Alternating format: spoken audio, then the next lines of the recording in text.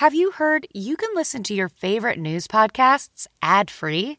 Good news. With Amazon Music, you have access to the largest catalog of ad-free top podcasts included with your Prime membership. To start listening, download the Amazon Music app or visit amazon.com/news ad free. That's amazon.com/news ad free and catch up on the latest episodes without the ads. You are listening to Red Carpet Rendezvous with your host, Lauren Conlon.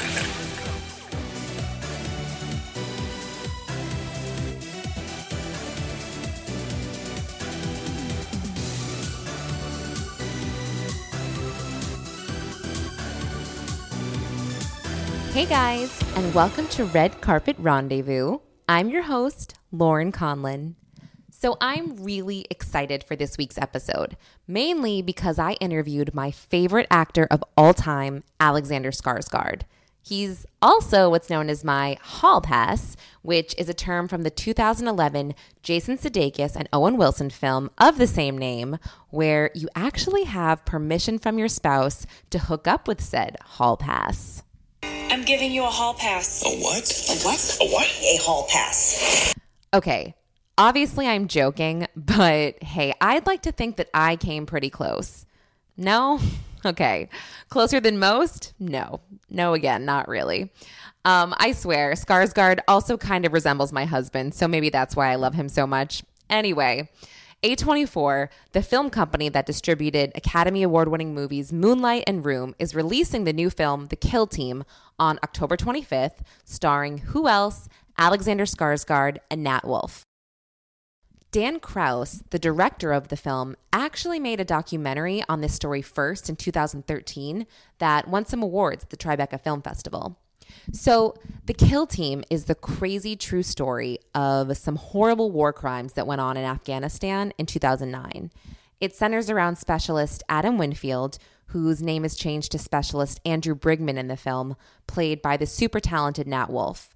And he realizes that his sergeant, Sergeant Deeks, played by, of course, Alexander Skarsgård, is encouraging the soldiers to actually murder Afghani civilians in retaliation to a bombing that happened. If I tell you anything more here, I'll spoil the movie, and I don't want to do that. But this is a really interesting and tragic story here, and I had actually never heard of it before watching the documentary and the film. And Dan Krause, the director, kind of schooled my ass when I told him that this was the first that I had heard the story. So take a listen to our interview, and at the beginning, try to just feel my cheeks burning red with embarrassment. So congrats on this premiere. Now, this film, this is really disturbing to me, and it was more disturbing that I actually hadn't heard of it before this. So how did you come across this material in the first place to make a documentary? Not to embarrass you, but it was on the front page of the New York Times Magazine. That's how I became aware of the story. It's also a big cover story in Rolling Stone. So don't feel bad. Not everyone knows about this episode, and I can understand that it is not something that people care to revisit. It's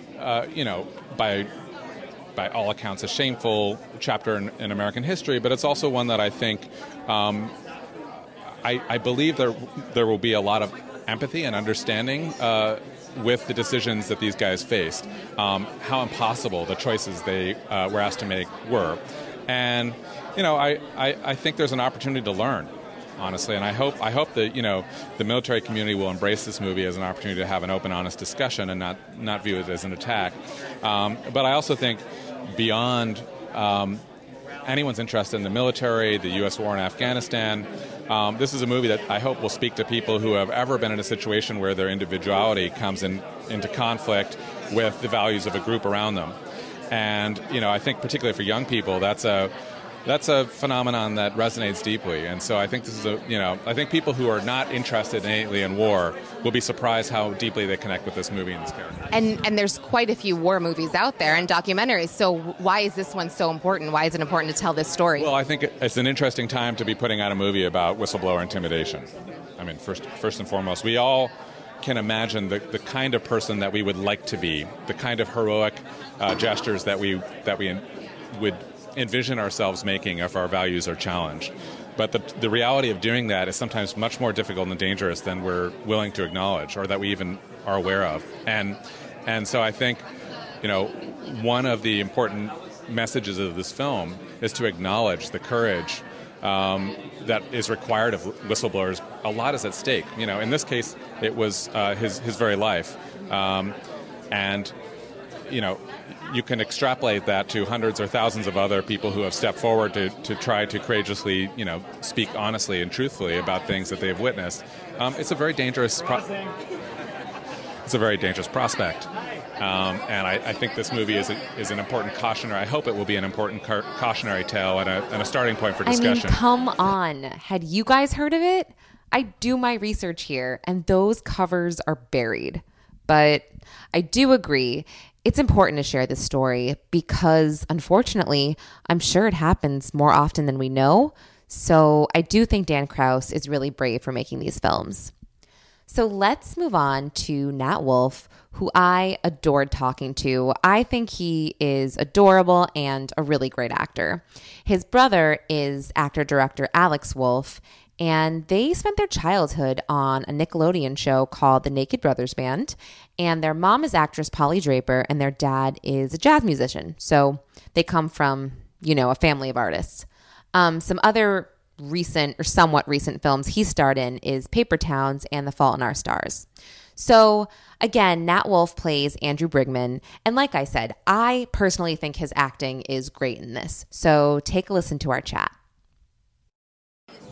Okay, so this character, Andrew Brigman, I mean, you had guns pointing at you from every direction. That I felt so bad for you. Can you talk about that a little bit? Yeah, I mean, I think I got to meet the real guy I was playing. I went up to Seattle and I met Adam, who the character is based off. Yeah, I just stole your next question. No. But the really interesting thing about him was there's nobody whose dream it was more than him to be a hero and to be a soldier, and there's nobody he's as American as apple pie in baseball, and as pro military, and he still is, even to this day. But he has a sense of right and wrong, but he's almost just too young and not ready, to really do much with that. Yeah. And there was parts in the movie where I saw you internalize this struggle with what do I do. So can you tell me, how did you get into this character mindset? I mean, you were so wonderful. Oh, thank you. It was exhausting. This movie, and I get really annoyed and roll my eyes at certain actors who are moaning about their process, but I would say that this movie required it to be very me to take it to a very personal place, and at the end of the movie, my head was spinning for about a month after, and that's 0.0001 of what it actually means to serve. So I can't even imagine how psychically demanding it must be. When you had that line and you were like, leave me alone, and he says you are alone. I felt that. Yeah. So. Wow. Thanks. Yeah. I think it's a really it's a painful story, but it's a story that needs to be told, I think. And you personally, you're from a family of actors, musicians. Did you feel any pressure to get into this business? No, I mean, I grew up, my dad's a jazz pianist, my mom's an actress, writer, and, everyone around me were, poets and novelists and this, so I just thought that's what everyone did. But from a very young age, I was really passionate. If anything, they try to discourage me because the business is so disappointing. But I've been so lucky, and, my brother's been so lucky. And you guys are great. Yeah, thank you so much. Have a good night. Of course. I want to encourage you guys to also watch the video of our interview as well, just so you can see how animated and how gracious that Nat was. He was awesome. So I'll be rooting for his career for sure. Okay, and now the best for last, Alexander Skarsgard. So I usually don't get that nervous before interviews, but for obvious reasons, my hands were seriously shaky and sweaty. Also, the actors were supposed to arrive at 6:30 and they were late. So they didn't get there until 6:50, which killed me because I was waiting around, reapplying lipstick or just waiting for my fake eyelashes to fall off or whatever. So when he finally did arrive, I was just like, yes, this is worth the wait. He actually looks the same in person as he does on camera. Extremely handsome and striking.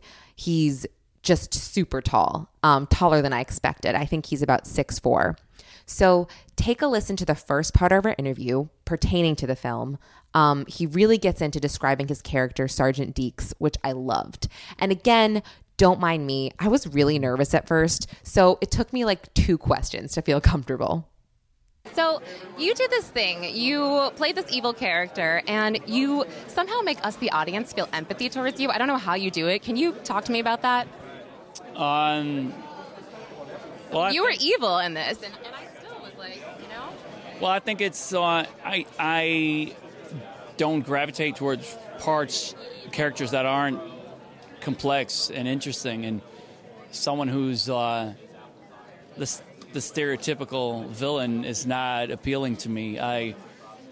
Deeks had some qualities that I was really interested in exploring, and there was a depth to the character and some redeeming qualities, and his thought process in a way, like at least in the beginning, I think you can understand where he's coming from and why he's reasoning the way he does. And I always find that more interesting personally when I read something, and hopefully it'll translate when it's on the screen as well, that you feel I like when it's uncomfortable to watch and you're not sure about how you feel or what you're supposed to feel, or if you feel like I should feel this way, but you feel it's a contradictory feeling inside. I think that's always quite interesting. And like you said, he took advantage of these kids. They were 19 years old, and it was in retaliation, I guess. But can you talk about that a little bit more? Well, he believes in what he's doing is justified and correct. He, in his opinion, because that's an act, you can't go in and play a villain and not believe in what you're doing. When I take a step back, I can obviously see how atrocious and disgusting it is, but when you're in it, I think it's important to understand his thought process and what made him arrive at this decision that, like, it's okay to kill civilians. So it was important to for me to dive into that and then figure out a great strategy to win over the soldiers. Right. With the stake? Yeah, with the stake. It's a bit, carrot and stick, and which is something I thought was very interesting to explore in the script. It's not that he's through intimidation making them do what he wants. It's a courtship. It's sensual. Sorry for the interruption, but guys, he said the word sensual to me. Okay, carry on. He's almost flirting with these guys, and I love that aspect of it. It's almost like a love triangle where he's because in the beginning they desperately want him to just acknowledge them, or so when he does, it means the world to them.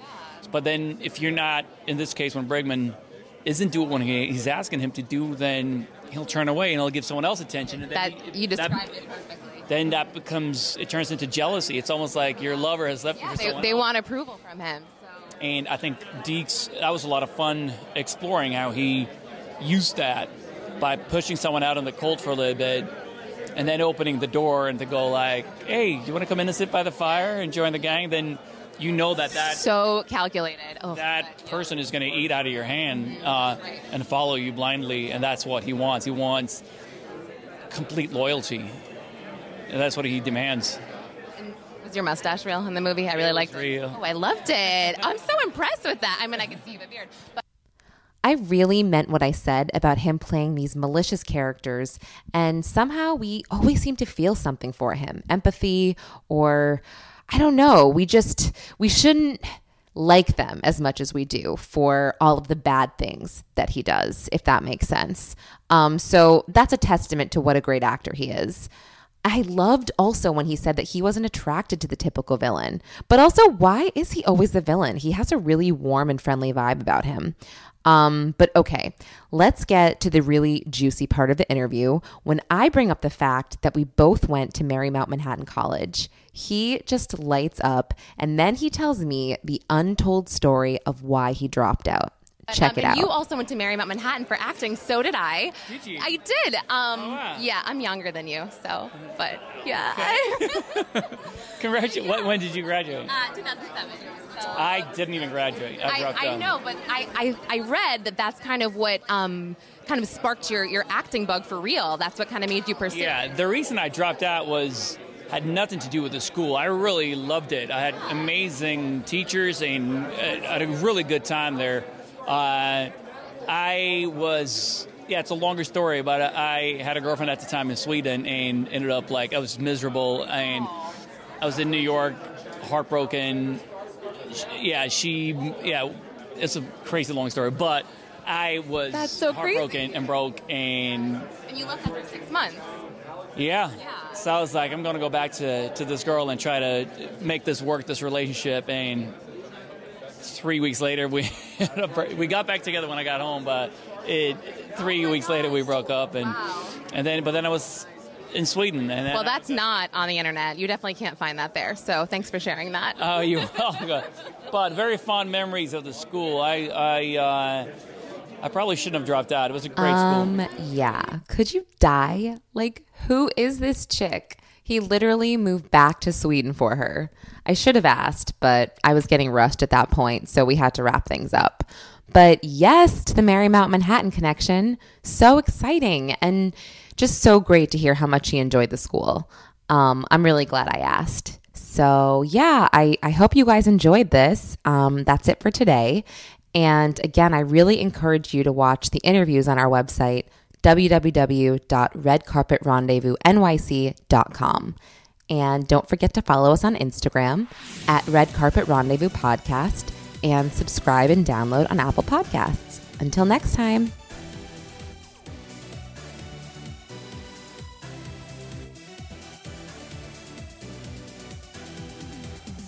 Thanks for listening to Red Carpet Rendezvous. Until next time.